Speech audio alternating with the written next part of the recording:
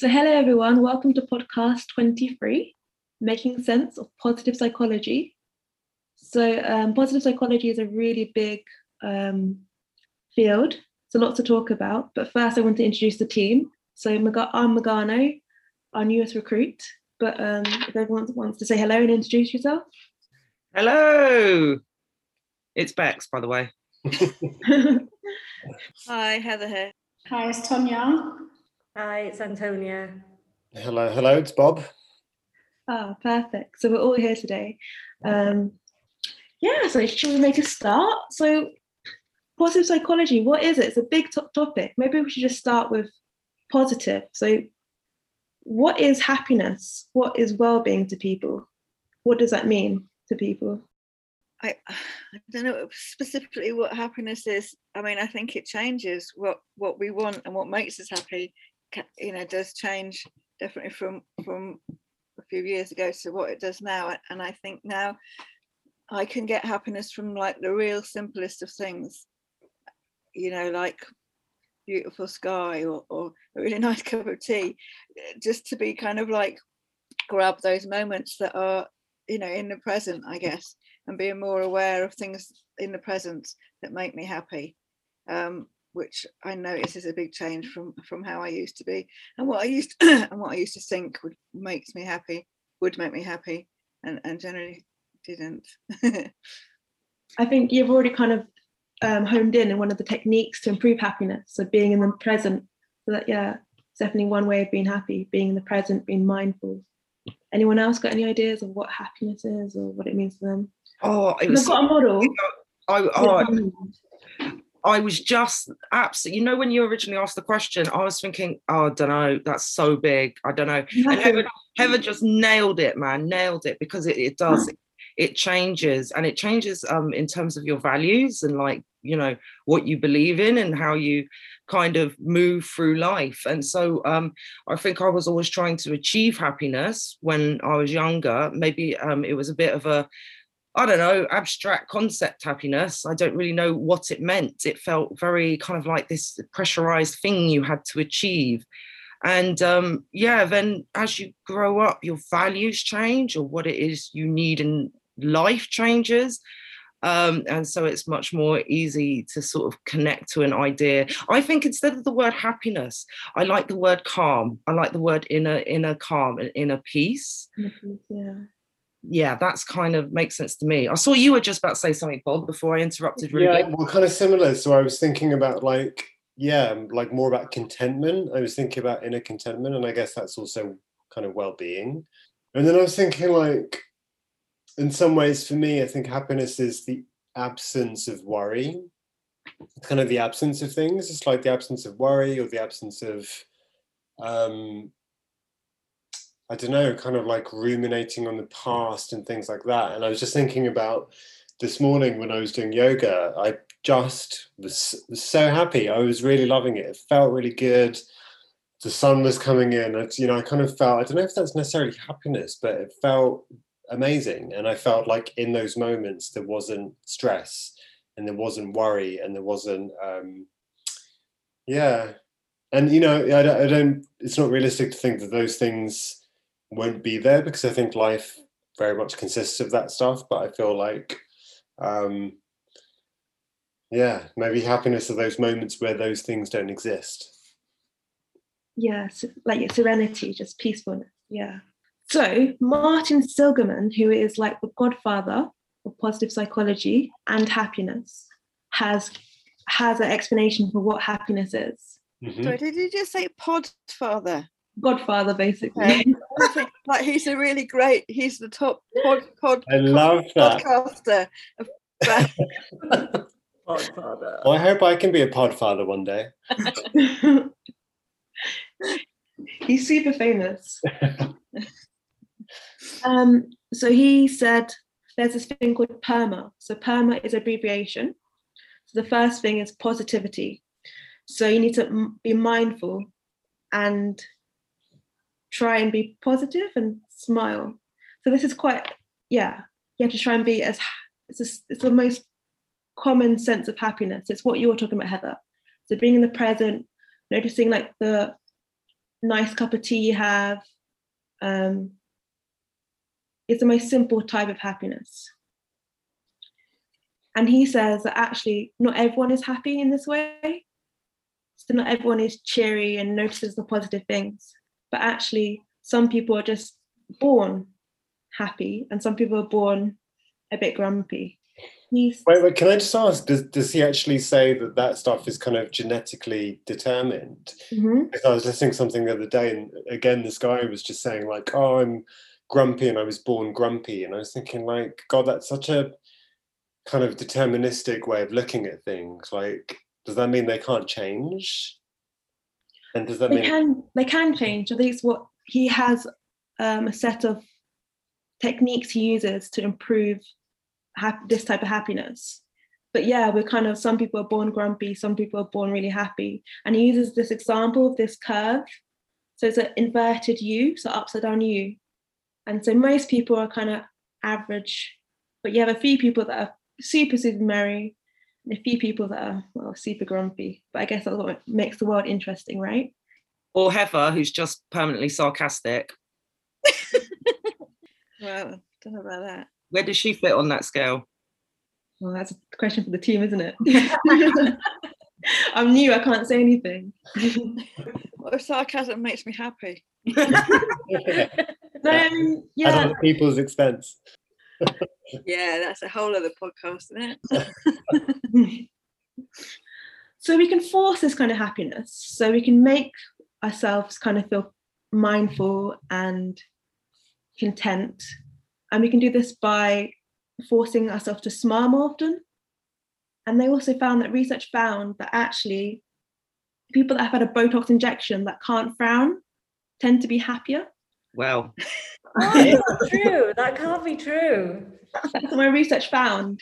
But I've also read that people who have Botox can't read other people's expressions as well, because we have those mirror neurons. And so like there are these kind of little micro changes in our own faces when we're reading the emotions of another person. And they showed that people who've got like a lot of Botox, those mirror neurons don't really function because the muscles of the face don't move.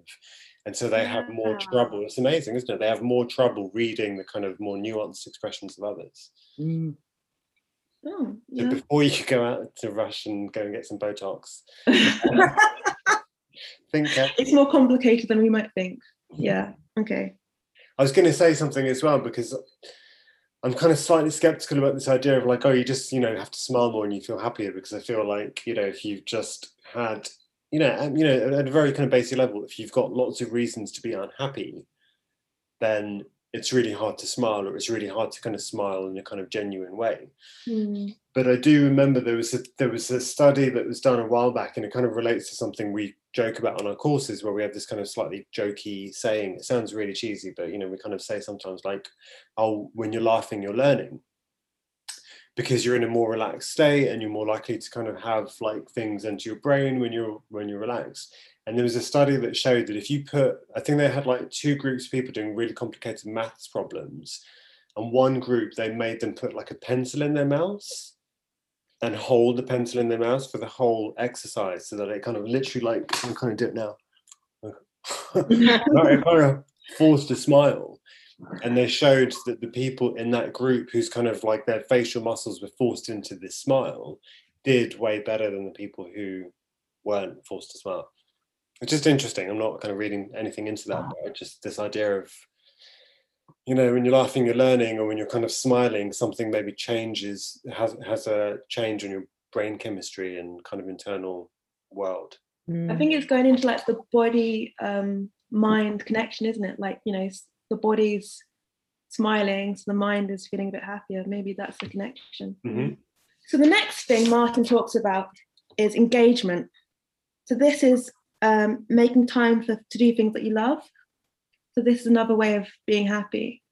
And he explains that you need to try and do as many new things as possible, or try to do new things, because this makes us happier. So learning a new skill, I don't know, going walking a new route back home. I wondered during lockdown if any of you guys had learned any new skills or done anything new. I have, and I have been able to, because I'm in quite a reasonably settled place in life.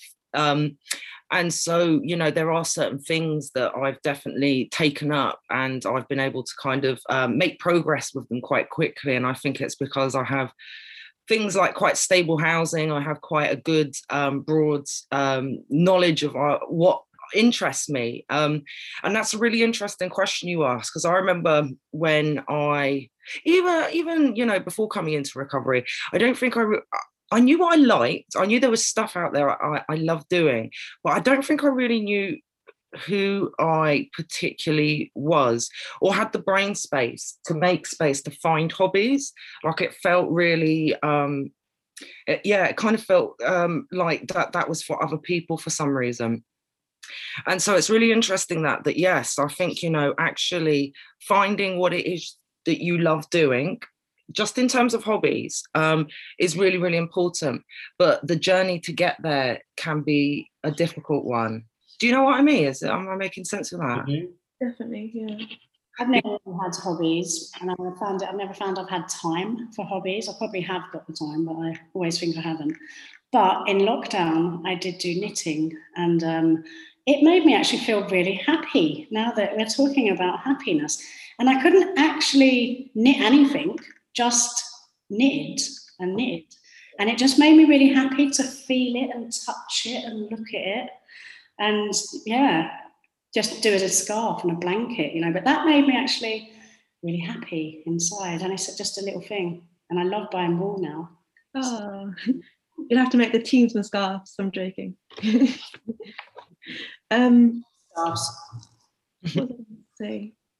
But I guess in psychology for change and feminism for change, we also learn lots of new concepts, and the newness and the learning can increase self-awareness, but it also increases contentment, not happiness, but maybe contentment and well-being, because you're learning new concepts. I was going to say, it can be quite exciting learning all the different concepts in feminism and empowering. It's scary as well, though, just even taking part in something new, like a new course, or if you have to go to like a new club to start the hobby, like going there, you're really nervous, like, are you going to like it? Who's going to be there? But whenever I've done something like that, the happiness comes after that I've achieved it. So when you're processing that day, in the evening, you're like, I can't believe I did that. And you feel really good. But at the time, I'm scared shitless. Yeah. Really anxious. It's really interesting, because that's exactly what we kind of train on our courses. It's kind of, you know, stripping back layers that have kind of like not been looked at before. So whether it be things about, you know, your childhood, or kind of like the way you communicate with others, like, you know, it helps you sort of understand who you are more. So I'm sort of going back to this kind of idea of, when you know who you are, things are relatively easy in life. But when you don't, the pressure of trying to find, like, you know, hobbies or enjoyments are like, it's so difficult. It's so hard to choose things that you want to do when you don't know who you are. And so you're right, Meghana, it feels like the content on feminism for change and psychology for change is about sort of peeling back those layers and sort of, you know, finding kind of, you know, those answers to questions that, you know, you didn't actually even know were questions that you needed solved. So it's kind of like, it's, you know, we have the building blocks as a logo for our website, kind of bricks, layers of bricks, and it's like the foundations, and hence the name Foundation for Change, everyone. Ta-da!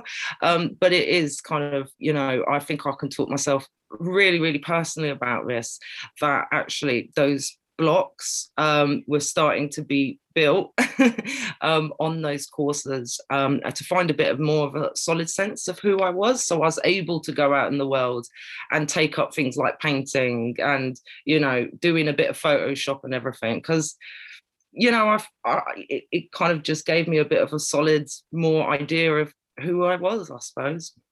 I think there's something also about like coming onto a course, particularly if you've had like a shit experience of education and stuff, and you come thinking you can't learn, or you're stupid, or you haven't got a brain, all that stuff. And And I just think like being on a course and when you start to realize that you understand stuff, or like, you know, if one of the facilitators asks a question, if someone says like, oh, is it this? And it is that, like that moment can feel really affirming, because you realize like you got something and you got it right and it feels good, and you know, you realize that actually you can learn and you have got a brain, and things a really kind of important shift that starts to happen in people's identity, where they start to realize that they're not stupid and they can, you know, they already know a lot as well, not that they have to start from scratch, so they know a lot. And I think all of that is also kind of like reaffirming. And I think a lot of it's about self-esteem, and I guess there is like obviously a massive connection between self-esteem and happiness, but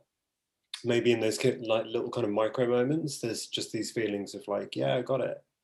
Like, Definitely. happiness. Yeah. I think Feel acknowledged as well, like when you're on a course and someone says, oh yeah, that's right, that's exactly what I mean. Yeah. It's like you're present at the course, like you've been noticed and that you exist. And it's, for some people, that's like, it's lovely. Mm-hmm. It's empowering as well. So Martin says the next thing is relationships. So having good relationships with different people. So he says that happiness is actually a social concept. So yeah, I think in the psychology and both the Feminism for Change courses, we have a trainee group that remains the same, and we also have tutors, so we have positive relationships. So that's how we improve that in Foundation for Change. But yeah, there's some really interesting research that's coming out about positive relationships, and apparently nurturing, so keeping positive relationships, has a more positive effect, 3 times more positive effect on your health than going to the gym. So I don't know if it's a fun pop fact, but apparently keeping good relationships is really important. And then other research says it's not about how many people you know, it's about having a special connection. So just having one special person in your life improves your happiness, your health, and lots of other things. So that's just I was going to say, conversely, that's why loneliness and isolation and, you know, everything that has been magnified through the pandemic has the opposite effect. Yeah. And, you know, it's also going back to what we're doing, the courses is like, you know, it sounds lovely to be able to have those sort of relationships in your life and having that one special person. Like, you know, I think that's the thing is, you know, when I hear something like that, I'm like, oh God, yeah, that's the one thing that people want, is to have friends and have somebody you can confide in.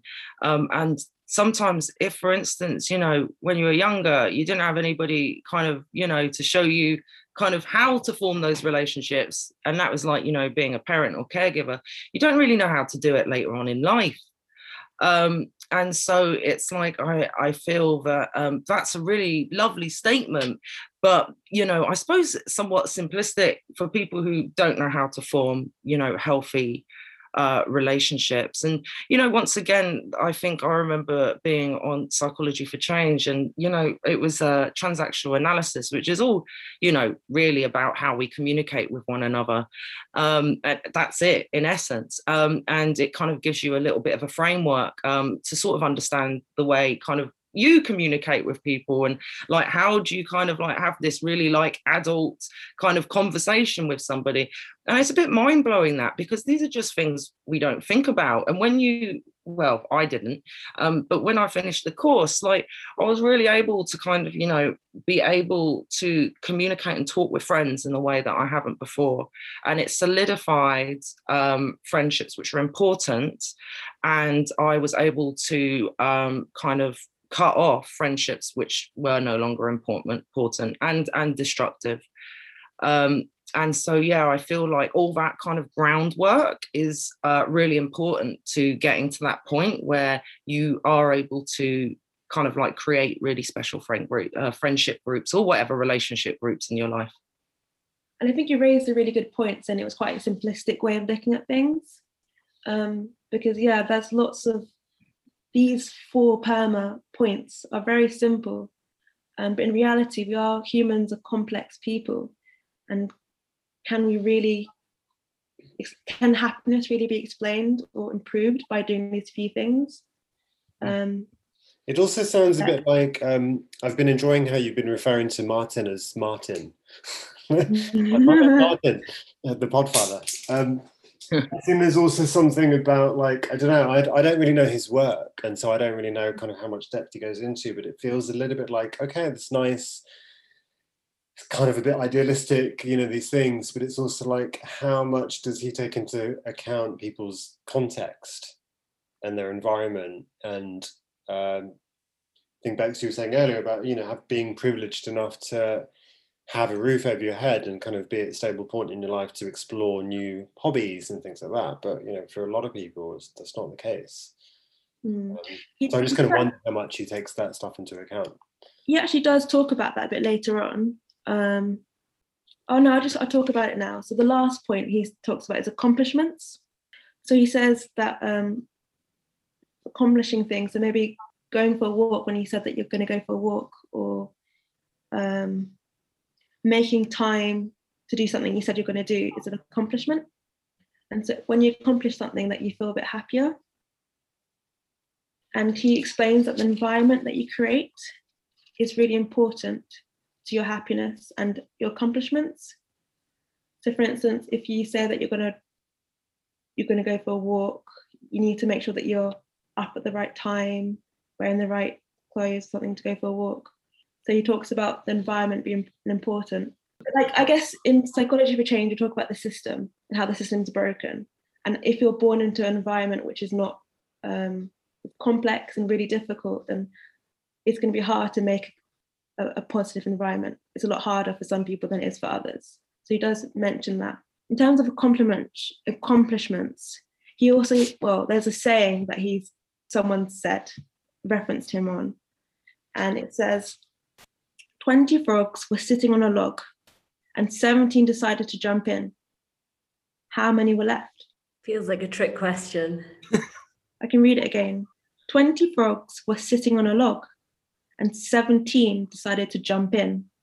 How many were left? 3. 3, that's one answer. I mean, you can just shout them out. I won't. I've only got 3. Okay. How many answer. I don't think it's 3. It's a trick question. Yeah, Sonia, you've got it. So the point is, we can work towards reaching goals, but there's a difference between deciding to do something and actually doing it. So the frogs decided to jump in, but they didn't actually jump in. So I guess it's working towards our accomplishments. We may decide that we want to do something, but we have to actually do it. We have to, if we're going to go for a walk, we have to actually go for that walk. So it's like, I did think about going to the gym. Exactly. I mean, I'm always saying that, like, I'm going to go to the gym, but do I actually do it? No. Am I the only one who doesn't get it? I think so. They decided to jump in. They didn't actually jump in. They said, I'm going to jump in, but they didn't. Okay. Made that decision, but didn't go through with it. What is the answer actually? Like, it could be 3 or it could be 20. I guess it could, you don't know, because they've decided, but they haven't actually done it. So there's no answer. It's a trick question. Yeah. Yeah. Witness to these songs. So yeah, that was his last point, PERMA. So the A is for accomplishments. And I found a bit of research that says that actually willpower alone doesn't make you achieve your accomplishments, but it's actually the environment you're in. So 6% of accomplishments are due to working hard and just powering on, but 94% is accredited or is due to your environment. So again, it goes into the system. So like, if the system's broken, it's a lot harder to achieve your accomplishment. Does that make any sense? Yeah, like willpower is always chucked at people with addiction. Like, you don't have the willpower to stop. And even when, you know, people have quit, they're like, oh, you've got really strong willpower to be able to like stop drinking or stop taking that drug, when actually it really sucks because you've just lost the thing that was helping you cope with your shit life. It's not a good thing, willpower. Sometimes it's painful. So it's all about getting that right environment for you. Just think about stopping smoking. I must have to move the kids out then. If it's not even the kids while I'm smoking. Not my willpower's fault. I think you can also be made to feel shit about yourself if you haven't accomplished the thing that you're trying to do, because the blame is just placed on the individual. Again, so it's just like you haven't got enough willpower, and it's just, again, it's so simplistic. It doesn't take into account so many things. Not even context is one, and environment is one, but yeah, there was just so much in a person's makeup and in a person's past experiences that count for so much when it comes to like trying to change a behavior. So true. Yeah, only 6% is willpower. So yeah, bit of a shocking statistic, or not so shocking for some people. And then the last point he talks about is meaning. So PERMA, the M is for meaning. So it makes us happy to be part of something that's bigger than ourselves and to have purpose in our life. Whether that be kind of going to work or volunteering or just having something that you're working towards. But I think this goes to what you were saying, Bex, that it's only for certain sorts of people. So I guess you think about the purpose in your life once you've had everything else in place. I think you're right. That's it. It's like having the other things in place in order to kind of find meaning. And it's like, for instance, finding the right environment in order to pursue like dreams or passions. If you can't do that because you're stuck in like a B&B and there's no housing stock, so you can't find any stability from, where, a nice safe base in order to, pursue certain passions. Like, it's Bob's top 5 models, isn't it? Maslow. We'll do another podcast. Top 2. Oh, is it top two? Is it 1 or 2? It's maybe joint 1. I can't wait to see what the other one is. And, if you don't have those really kind of simple physiological needs in place, you're never going to be thinking about, where your next meal might be coming from, or, how much money you have in your pocket. That's pretty much as how far you're going to be thinking. But when you are able, or when you are in a stable environment and you're at a place, especially where you feel safe, I think safety has a lot to do with being able to kind of like go out and explore the world. And then it's like, okay, what's meaning to me? Like, what do I want to do to fulfill my life? And so I kind of sort of, see the fact that, yeah, it is a lot of blame on the individuals. But I think even in recovery, to have a certain amount of happiness, or a certain amount of kind of like, doing your recovery properly and everything like that. When actually in a lot of people's lives, it's, so much other stuff needs to be sorted first, and that's absolutely fine. It's what needs to be done. He talks about a way to improve meaning in life is to, hold on guys, it's a bit out there, but write your eulogy. So that's like when you die, people write something about you. So to write your own eulogy on I don't know if it's a yearly basis, I don't know how often, but that way you know that you're doing everything you do, why you're doing it, and you want to be remembered for it.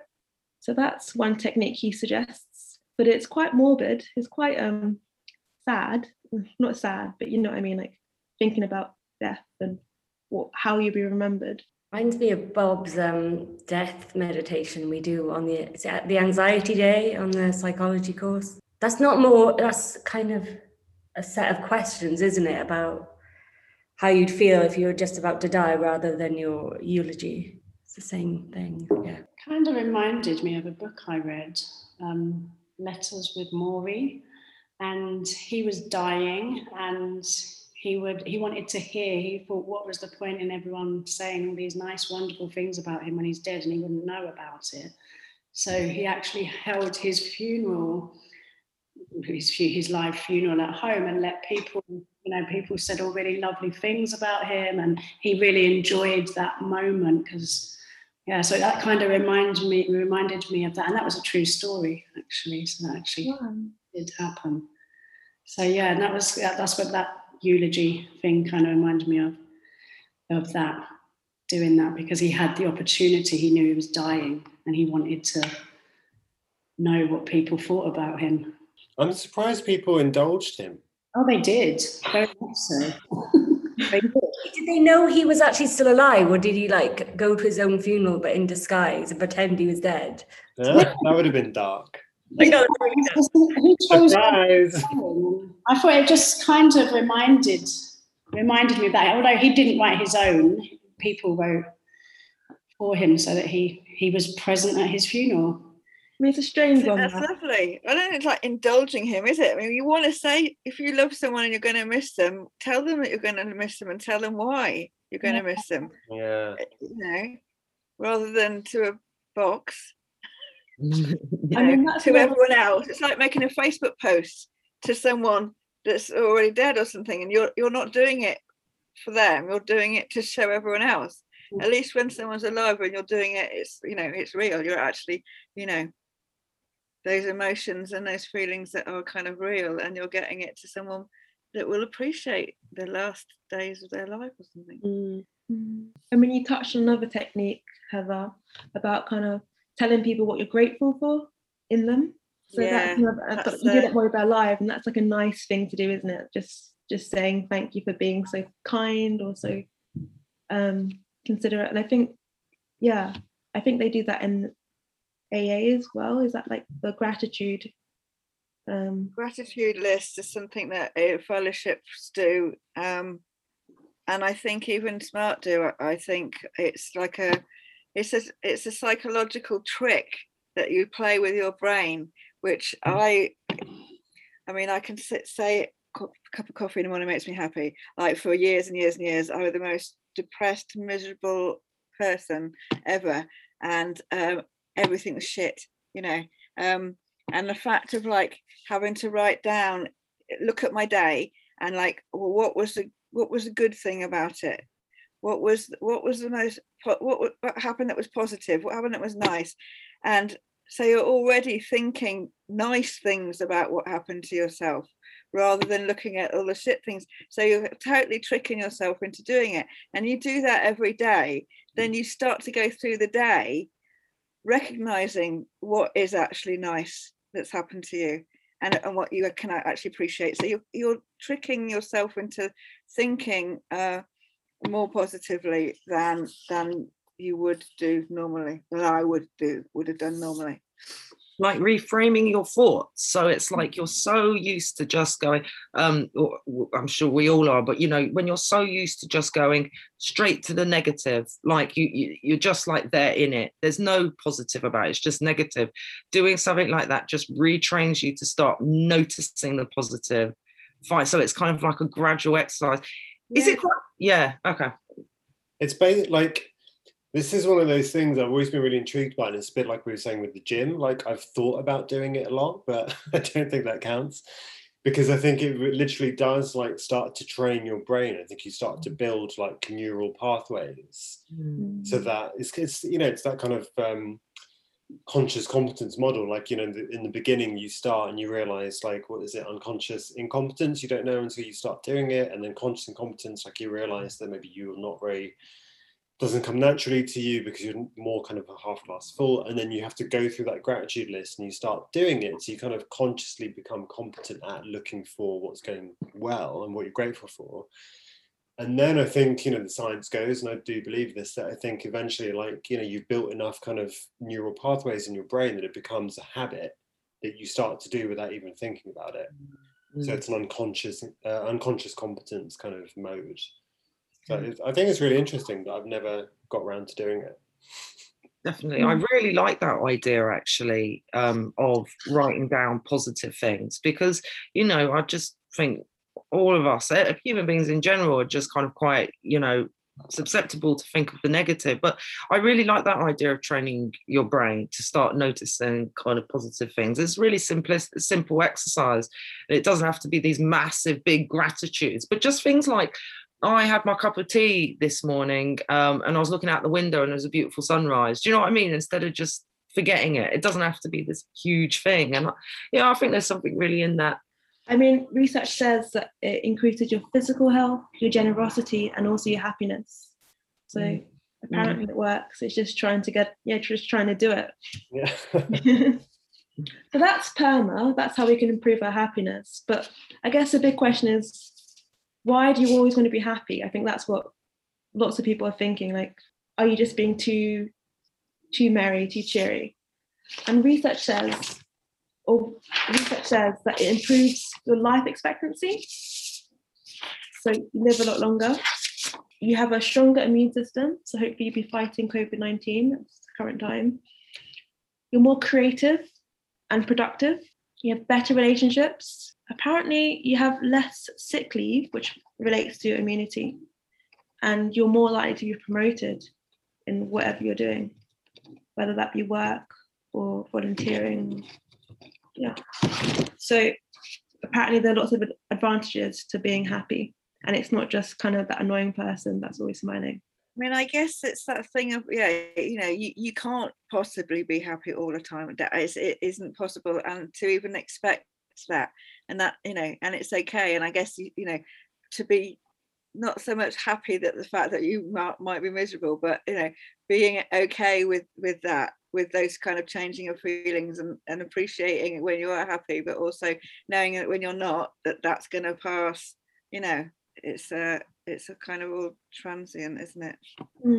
Plus there's that whole like happiness trap, like happiness is billion-dollar industry where there are like self-help books and life coaches and kind of motivational speakers and all that. They're making money out of that. And I think there's a book on this actually called Happiness Trap, and it's interesting because they talk about how like this industry is just causing people to actually feel more and more unhappy, because there's just a really unrealistic focus just on being positive all the time. And actually the reality, like, I feel like, again, there's this danger of kind of labeling emotions good or bad or right or wrong. And like, I see emotions as like, I said this before, like keys on a keyboard. And, we could and we should and we can have access to all of those keys on that keyboard as part of being a human being. But I feel like, we're either kind of like just operating on a few keys because of our life experiences and circumstances, or we're trying to kind of like expand the other keys and like the happiness ones, and like thinking that anger is bad or thinking that being sad is bad. And actually, like, there are really shit things that happen that we should be really angry about, and there's stuff that we should be sad about. It just becomes like too much of a focus on like be happy. Yeah, and that's one of the kind of critiques of this happiness, investigating happiness, is because some people say that it actually makes you more narcissistic.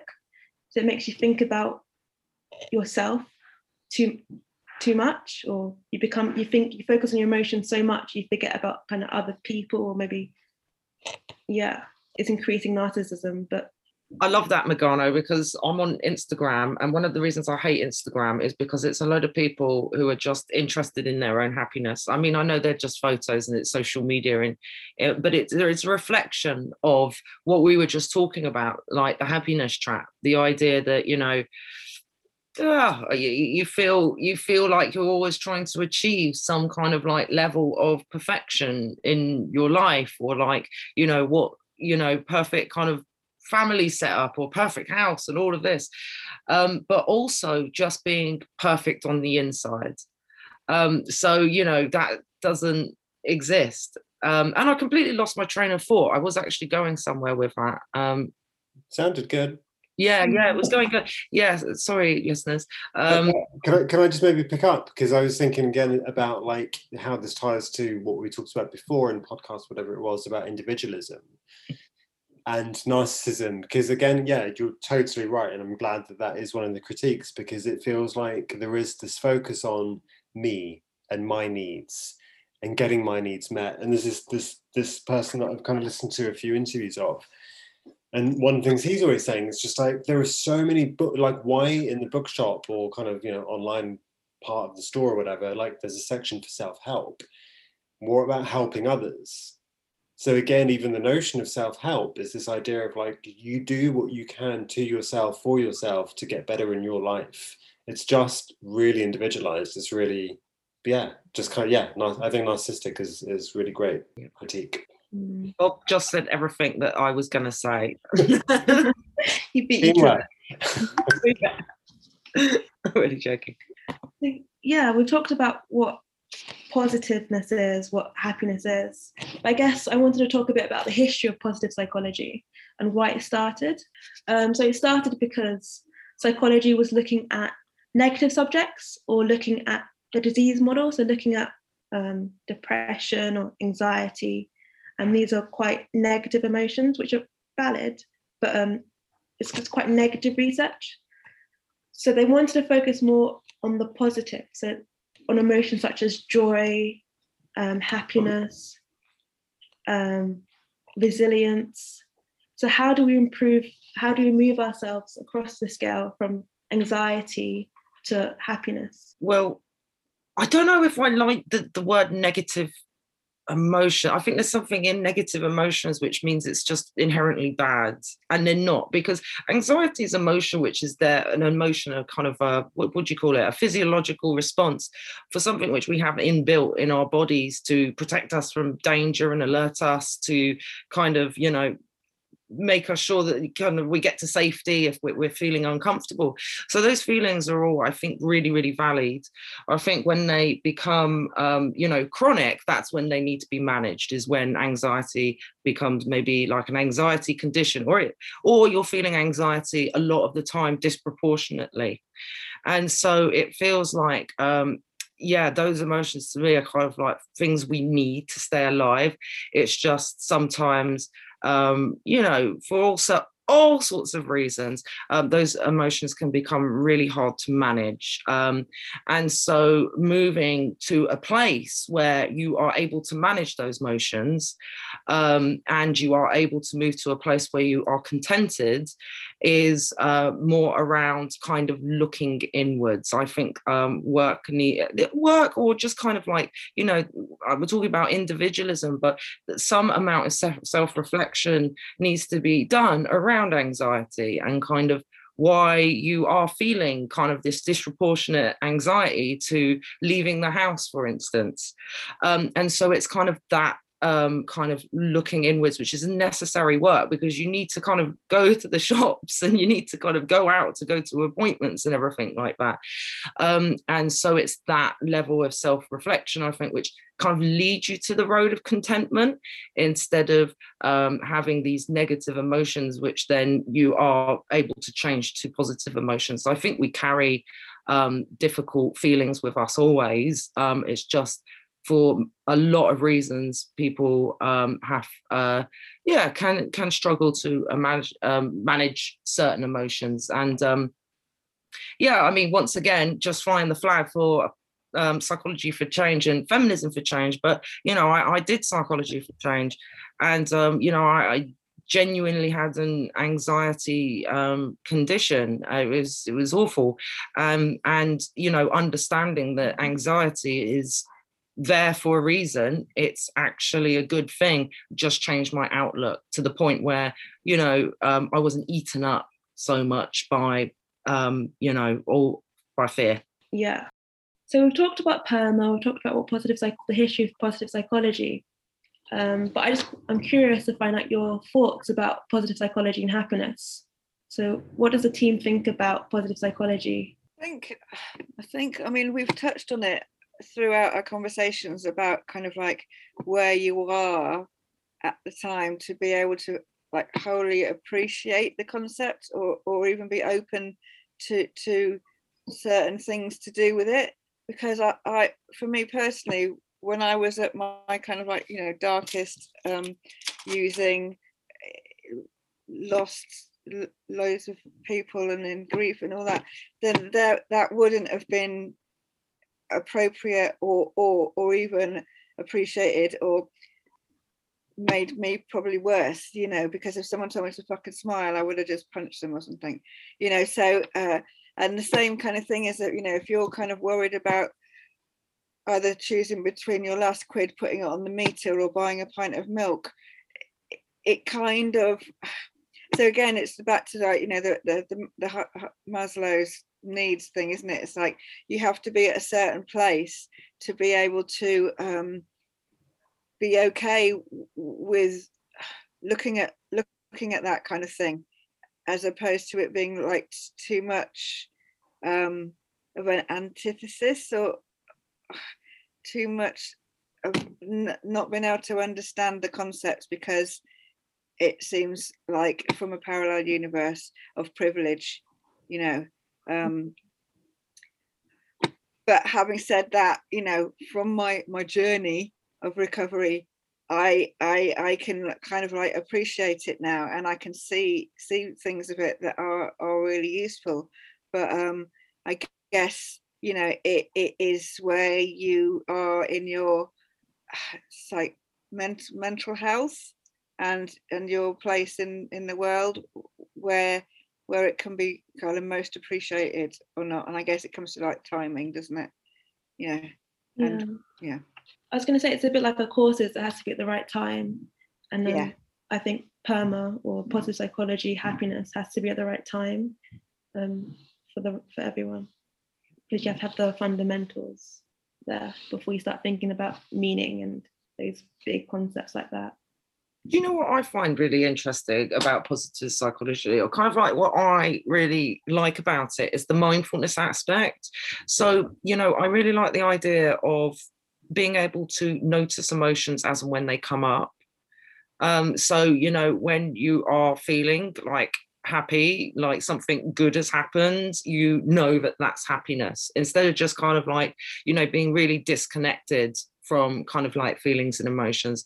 I like the idea of, you know, noticing that you're in anxiety. Like, I think there's kind of a thing around kind of awareness of feelings that I've, you know, I'm always kind of quite a fan of, specifically like trying to kind of teach yourself to notice feelings is really, really difficult when you're using, or even when you're kind of like in early recovery, even kind of a while after that, like noticing, understanding your feelings is really difficult. So I quite like the mindfulness aspect of, being able to pinpoint emotions.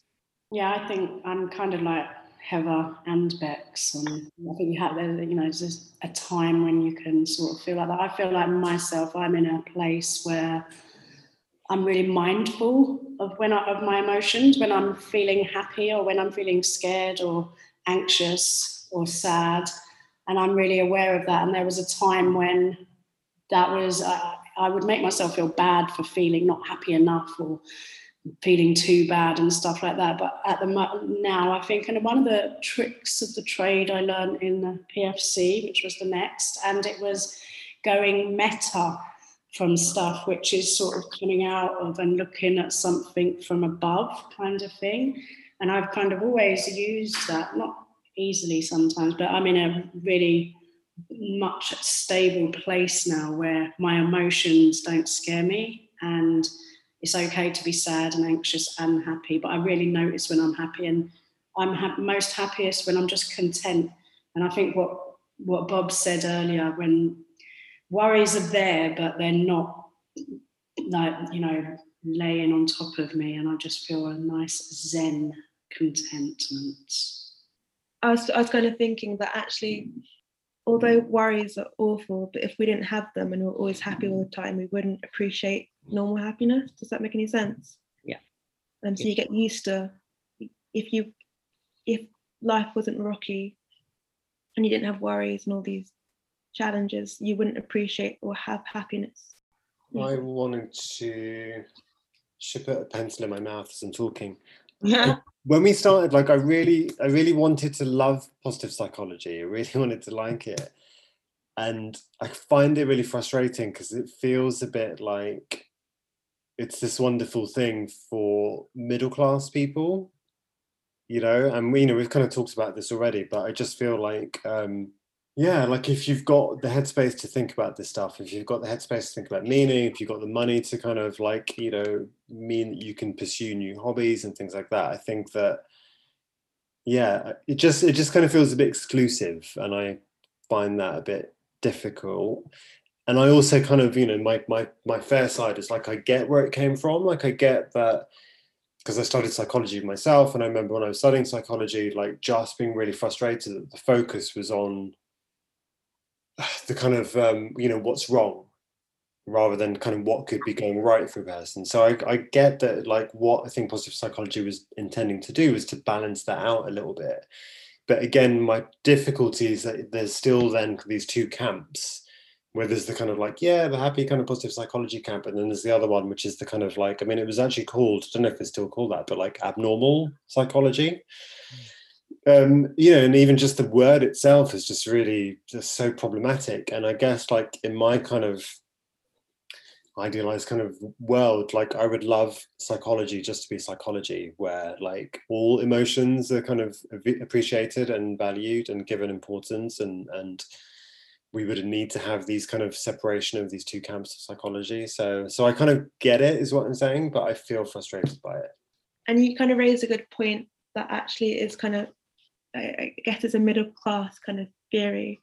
And that's another one of the critiques, is that actually the research and the evidence, all this evidence base, has come from a weird sample. So this are people that are Westernly, they think Westernly, they're educated, they're rich, they've been industrialized, and they're democratic. So this isn't. Wow, so that's an weird. Brilliant. Yeah, so I love that. Westernized, educated, industrialized, rich, and democratic. Brilliant. Wow. So I guess this is not everyone, it's not your Joe Bloggs, it's that particular type of person. So maybe it works for them, and maybe you can appreciate it for them. But yeah, I guess everyone's kind of saying maybe it's not for everyone. We need to edit O, and then we can start calling people weirdos. Antonia, what were you thinking?